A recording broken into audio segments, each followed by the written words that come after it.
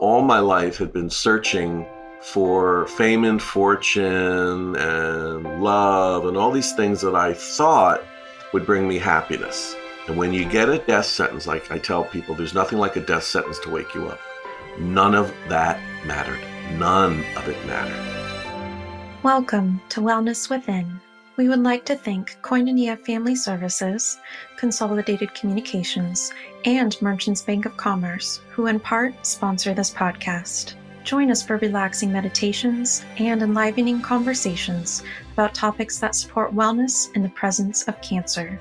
To access our class schedule, to make a donation, or to sign up for our newsletter, please visit wellnesswithin.org.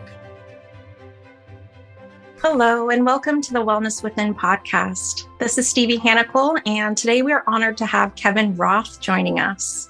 He is many things, including a thriving artist, musician, personal coach, and music teacher, and he's also a cancer survivor. He's joining us today to share a bit about his story and the power of music. Welcome, Kevin. Thank you so much for being here with us. Oh, thanks for having me. Good to be here. Well, to start our conversation, would you be willing to share a bit about you and also a bit about your cancer diagnosis and your journey? I'm internationally known dulcimer player, which is a folk instrument, and I started a recording career in 1974 on Folkway Records and have about, almost 50 albums now. I had this professional career going and everything was, bumbling along like it does. And then in 2016, just at the beginning of 2016, on a routine dermatology appointment, they found a little tiny kind of freckle on my nose, which ended up turning into stage 3 melanoma in the end. They didn't think it was melanoma. It was something called in situ.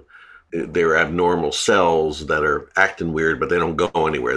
They haven't become cancer yet. Mm-hmm. So I had it removed, and I thought I was all said and done with that. And grateful it wasn't cancer, even though it left kind of a scar on my nose. And then a couple months later, I was shaving and I found a lump under my chin. And that's when I went, uh-oh. And then they found out that a lymph node was in fact cancerous, and they removed it. Then what they did is they sent it out to be biopsied, and they discovered that other lymph nodes in the area were not cancerous. And then I had to go through the MRIs and the CAT scans to see if the cancer had spread. And much to my surprise, it had not. Wow. But then they told me basically that there was a 7% chance that it would return within a year. And it didn't. And it's never come back. So that's sort of the overview. There's a lot of little inside details which are real important, but that's basically what happened. So the melanoma never returned, but the lesson of it remained. What did you learn from, your diagnosis? The first thing you learn is me. You ask the question, how did this happen to me? I'm healthy and all this kind of stuff. And then the second thing I realized is that stress and inflammation play a great deal towards cancer. And I was overweight and I was very stressed out for the last 2 or 3 years prior to it. So I wasn't totally surprised, but I was kind of shocked. Mm-hmm. What was interesting is I tend to be always sort of a spiritual seeker. That's sort of my nature. Mm-hmm. And so the first thing I did is I got online. I sort of meditated and got online and looked for people who were familiar with melanoma. And it was a real horror story because, the internet is helpful, but it's also something you don't want to really take too seriously because other people's problems are not yours. Right. So all of these horrible things I saw was not me, but it was them.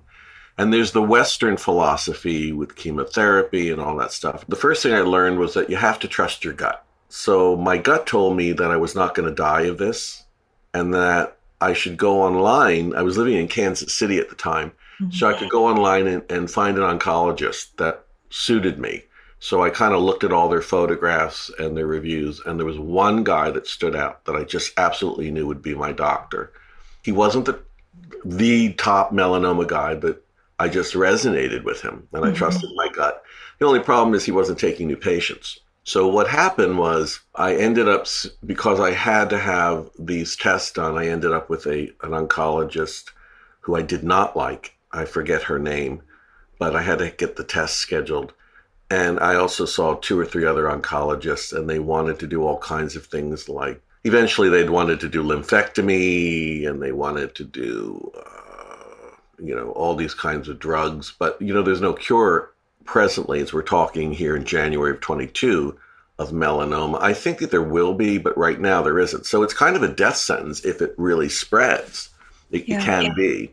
I went in and I did the test, and I went to this oncologist, and she put the reports on the screen to show me, where the cancer was or was not. And I guess they're called X-rays. I don't even know what they're called anymore. But within one breath, she said, well, the cancer hasn't spread anywhere, and I'd like you to see this other doctor. And I said, well, why? And she said, because you should do a lymphectomy. And I said, well, if there's no cancer, why would I do a lymphectomy? And she said, it's protocol. And I got really angry. And I told her, my name is not protocol. And unless you could find cancer, I wasn't having my body mutilated. So on the way out, I saw the business card of the doctor I wanted. He happened to work in the same office. And I told the receptionist I wanted an appointment with him. And she said, well, you can't get one. And I said, I'm not leaving until I do. And she gave me a dirty look. And then she said, well, he has one appointment open tomorrow morning at like 7:30. And I'd have been there at 2:00 in the morning. And I went in to see him, and his name was Dr. Gower, Rakesh Gower. He was the only oncologist that agreed with me and said, no, you shouldn't do anything. Let's just wait. You're a singer. Let's not do a lymphectomy. There's no cure for this thing. There is a 70% chance it's going to come back, and then you'll probably be dead within a couple of years. But let's wait. So the thing I want to point out to your listeners is that, when you go for a routine blood test, even like a COVID thing, and it takes 2 or 3 weeks or 2 or 3 days to come back, you're nervous. Well, this was 365 days I had to wait to see if this thing was going to return. That's hell, because you don't know. You don't know if you're going to live or die. So here, I all my life had been searching for fame and fortune and love and all these things that I thought would bring me happiness. And when you get a death sentence, like I tell people, there's nothing like a death sentence to wake you up. None of that mattered. None of it mattered. Okay. Besides the fact that I'd almost gone bankrupt along the way. But I was in a really bad place. And I just kind of surrendered to, to make it easy, I'll just say surrendered to God. And I did my screaming at him and my yelling at him, and how dare you, and take me now, and all the stuff that we go through. I had to ask myself 3 questions. I'm a personal coach. I've turned into a personal coach because of this incident. And I teach my clients these 3 questions. Number 1, what really matters to you in life? So if you're making $300,000 in a job that you hate, and it's stressing you out, but you got the big mortgage and the big car and the big this and the big that, you got to get rid of that. It's killing you. It's killing you, okay? So you got to know what matters. And it's usually, when it comes down to it, not always money and not always position or title. The second thing is, once you decide what really matters, and for me, there were only 2 things: being with my dog, Bosco, and also making music and art. I didn't even care if I went on tour or made another album. This was who I am. I'm an artist. The second thing I asked myself is why? And that's an important question, because you could say, oh, it's really important to see my grandchild get married. Why? Well, the reason is I really, really love my grandchild. And it's amazing what the mind can do. It can, often you live to see that. So you need to know what matters, you need to know why, and then you need to know what you're going to do about it. And my decision was, if I was going to die, which I didn't think I was, and I didn't, I wasn't doing it in Kansas. No offense to Kansas people. I was going back to California. Now, I was almost broke. Okay, I was almost broke. And I thought, how are you going to do California? You can barely do Kansas. And this is really important. What I did is I re-envisioned my story. We all have a story. The first thing I said is, I am not a cancer victim. I don't believe it. I may have had cancer or I may have cancer, but in this moment, right now, it's my mind that's saying, cancer's gonna get you. You're alive, you're breathing, you got this abnormal cell thing going on in your life. Many people have many different things, okay? This is not who you are, Kevin. You're not cancer, you're not melanoma, but it's real easy to think you are because the fear takes over. So what is fear? And I tell my clients, fear is false evidence appearing real. That's what it stands for.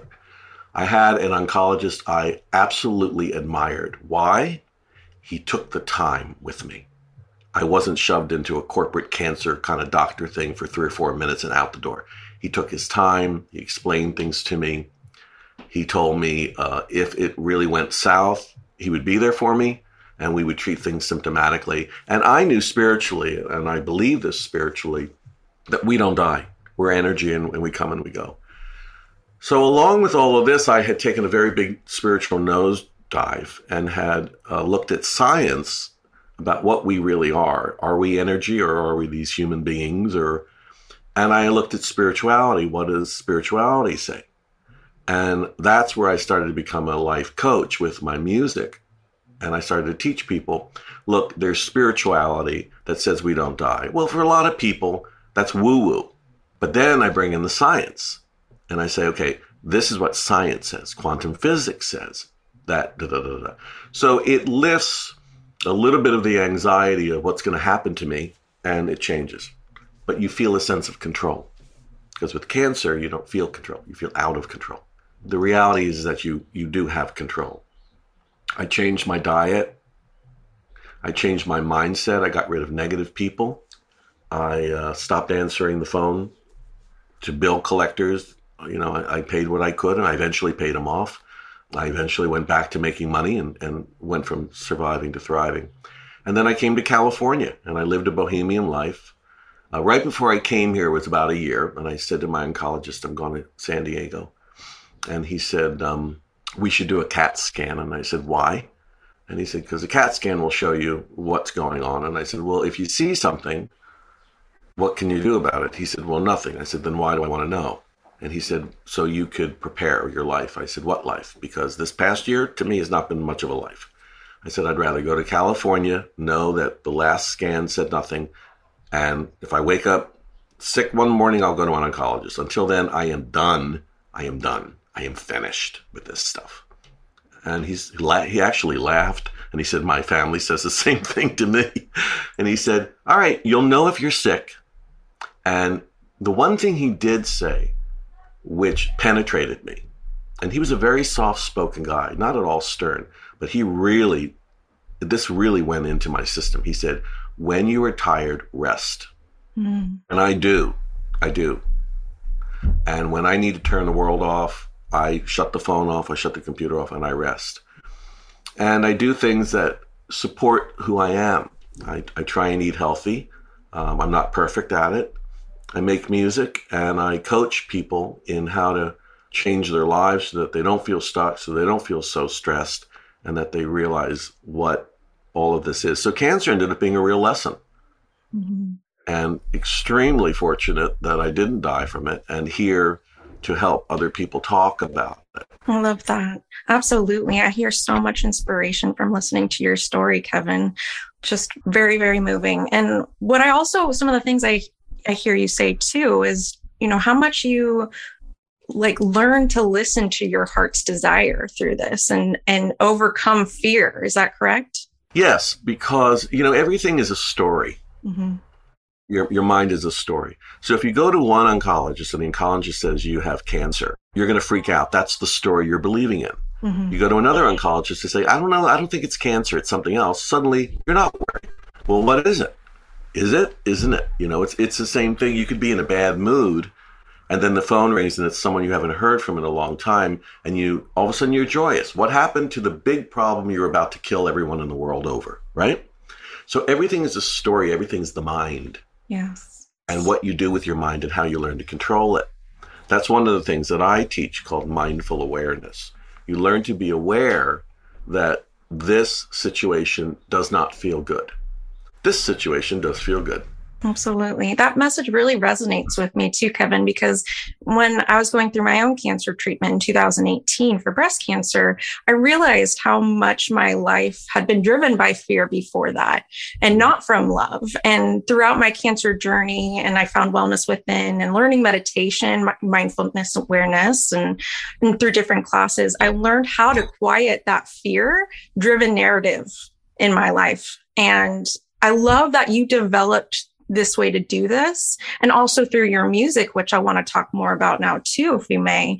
I know music's been a big part of your life, before, during, and after cancer, obviously. So did your relationship to music really change and evolve after you were diagnosed? It did, because what happened was, my theory is that when we are born, we're born with a connection to God.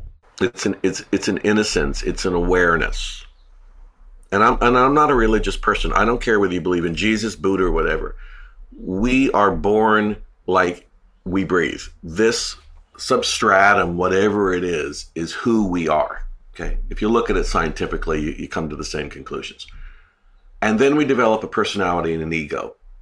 This is mine. This is me. I want this. And then you get older and you start thinking, okay, I need money. I need a house. I need these things. And you go through life, and the whole search for me was thinking that if I only got rich and famous, it would fix me. What I was really searching for was to get back to the longing. And people who have had near-death experiences, who are surgeons and doctors and psychiatrists and other people like myself and yourself, all tell you that what they discover is that life on Earth is really kind of an illusion. It's sort of a dream. And that this, call it God or energy or whatever you want to call it, is all loving, all forgiving, and it's home. So what I realized is, in playing the dulcimer all of these years, what I had been doing was self-musical meditation, and I didn't even know it. I have a dulcimer here, so it's a very simple folk instrument. So what I would do is besides playing like really, fancy recorded songs, the things I play every day are things like...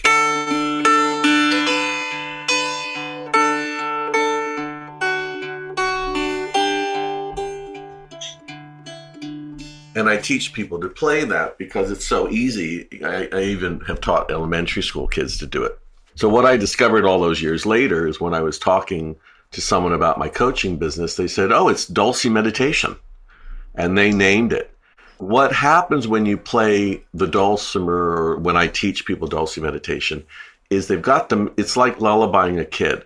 You play the music very, very simply, so you don't have to think about it. You don't have to read music. It's just kind of very softly played. It's just strumming, like as if you don't know what you're doing. And then the subconscious guides you.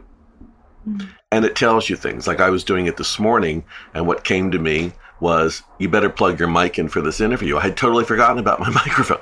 So there is an inner voice that we all have, but our mind is a chatterbox. So when you quiet your mind and you play a little Dulce meditation, it's like lullabying the mind and saying, okay, be quiet. And the thing about the dulcimer is, it's not an expensive instrument, and it's super, super easy to play. Yeah, so the music really changed for me in the sense that I realized that my calling was more as a life coach and not another recording.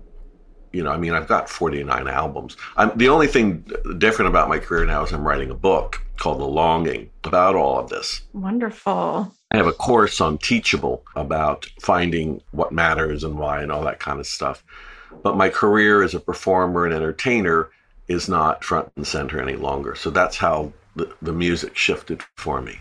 Wow. I love that. And I love that also. It sounds like the dulcimer can be really picked up by anybody. That inspires me. I picked up the ukulele a little bit here and there, but I love to hear that really anybody can play this. You don't have to be necessarily musically inclined. No, you don't. No. And I also developed sort of a breathing thing that I was taught by a psychotherapist many, many years ago.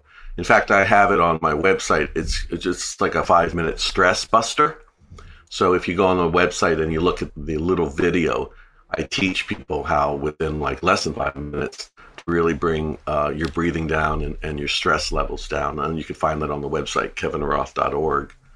Awesome. And so when it comes to, your teaching of this Dulce meditation, what are some of the impacts you've seen with sharing it with others? How has it impacted others? It's an interesting question because someone said, why don't you become a life coach and teach what you did to get through the cancer? I had never thought about that. I never thought about it. And then I thought, well, what did I do? And then I kind of sketched it out. And then I went and I advertised a little bit on Facebook on the Dulcimer groups. And I said, I'm doing this life coaching thing. And if you feel anger or you feel stuck or stressed or you don't know what is going on in your life and you want to get in touch, I can help. And a few people got in touch right away. And I was amazed that their lives changed almost overnight. I was amazed at it. I knew it worked for me. I didn't know if it would work for other people. I discovered that I have a way of looking at people either in person or on Zoom and sort of zooming into them and kind of really getting who they are and what their needs are, almost not psychically, but intuitively.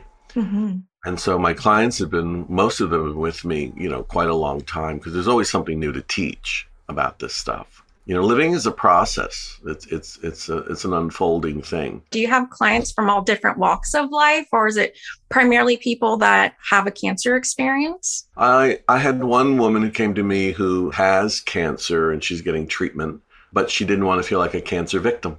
And I've worked with her and she no longer does. I have a medical doctor who comes to me. I have clergy who came to me, and I have, regular people. So they're professionals, mm-hmm. They're housewives, some of my clients they've got PhDs up the wazoo and, but they've resonated with my message and they want to know how they can get through their own stuff, whether it's a lack of faith or whether, one of my clients is a doctor and she got in touch with me right before open heart surgery.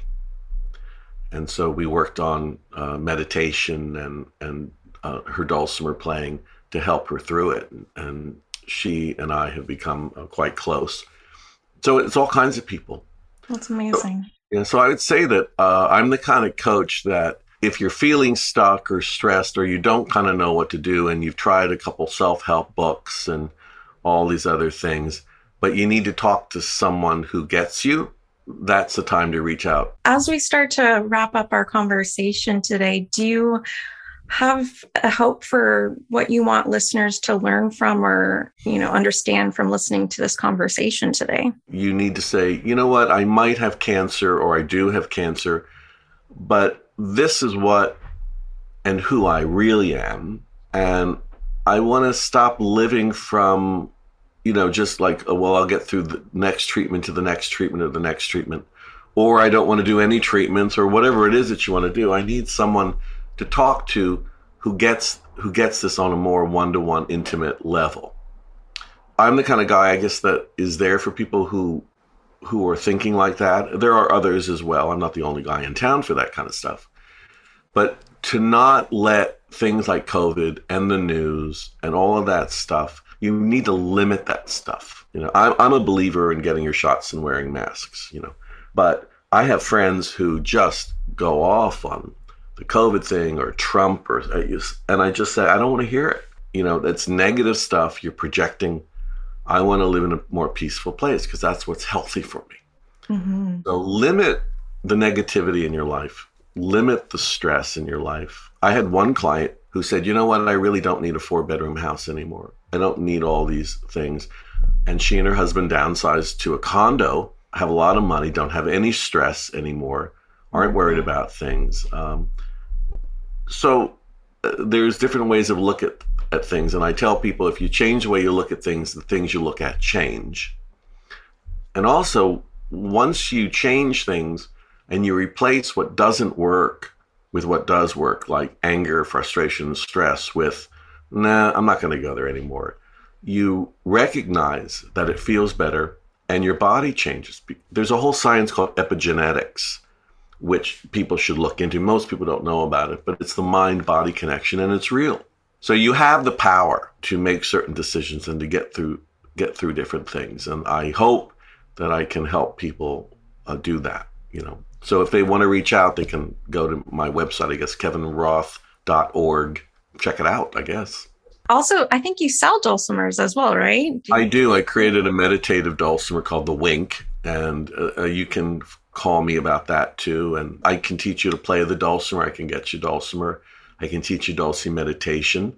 If you don't want to play an instrument, but you resonate with what I'm talking about, I'm there to talk to. You don't realize until you're in the cancer game how many people have cancer. And I think my gut tells me that in the future, that won't be the case. But right now it sort of is. And the leading factors of that are not just genetics. It's stress and inflammation and things like that. So you need to really find out what matters to you, why it matters to you. And I'm there to help you with the game plan if you want to find one. I love that. Thank you so much for this wonderful conversation today, Kevin, and for helping spread hope and healing to others. And then again, you're kevinroth.org to learn more and get in contact with you. And then they can also hear all of your music on Spotify, right? Yeah, you can find my music. There's one album called Dulce Meditation that's I think it's on Spotify and all the other platforms. And then for free, there's a Stress Buster video. If you want to talk to me, there's a free half-hour consultation, and I'll talk with you on Zoom if you want. I find that the clients that end up with me are the clients that are meant to be with me, and I work with a limited amount. I don't work with like a lot of people at one time because I really invest myself in their journey. But the right ones always show up, and they teach me things as well as I teach them. That's beautiful. Well, thank you again. And thank you to our listeners for joining. You can visit our website at wellnesswithin.org to view our programs calendar, which also includes some music therapy workshops. And taking a moment to rate and review and share our podcast with others helps us to reach more people who can benefit from our services. And make sure to subscribe as we have even more guided meditations and conversations with experts coming your way. Take good care, everyone.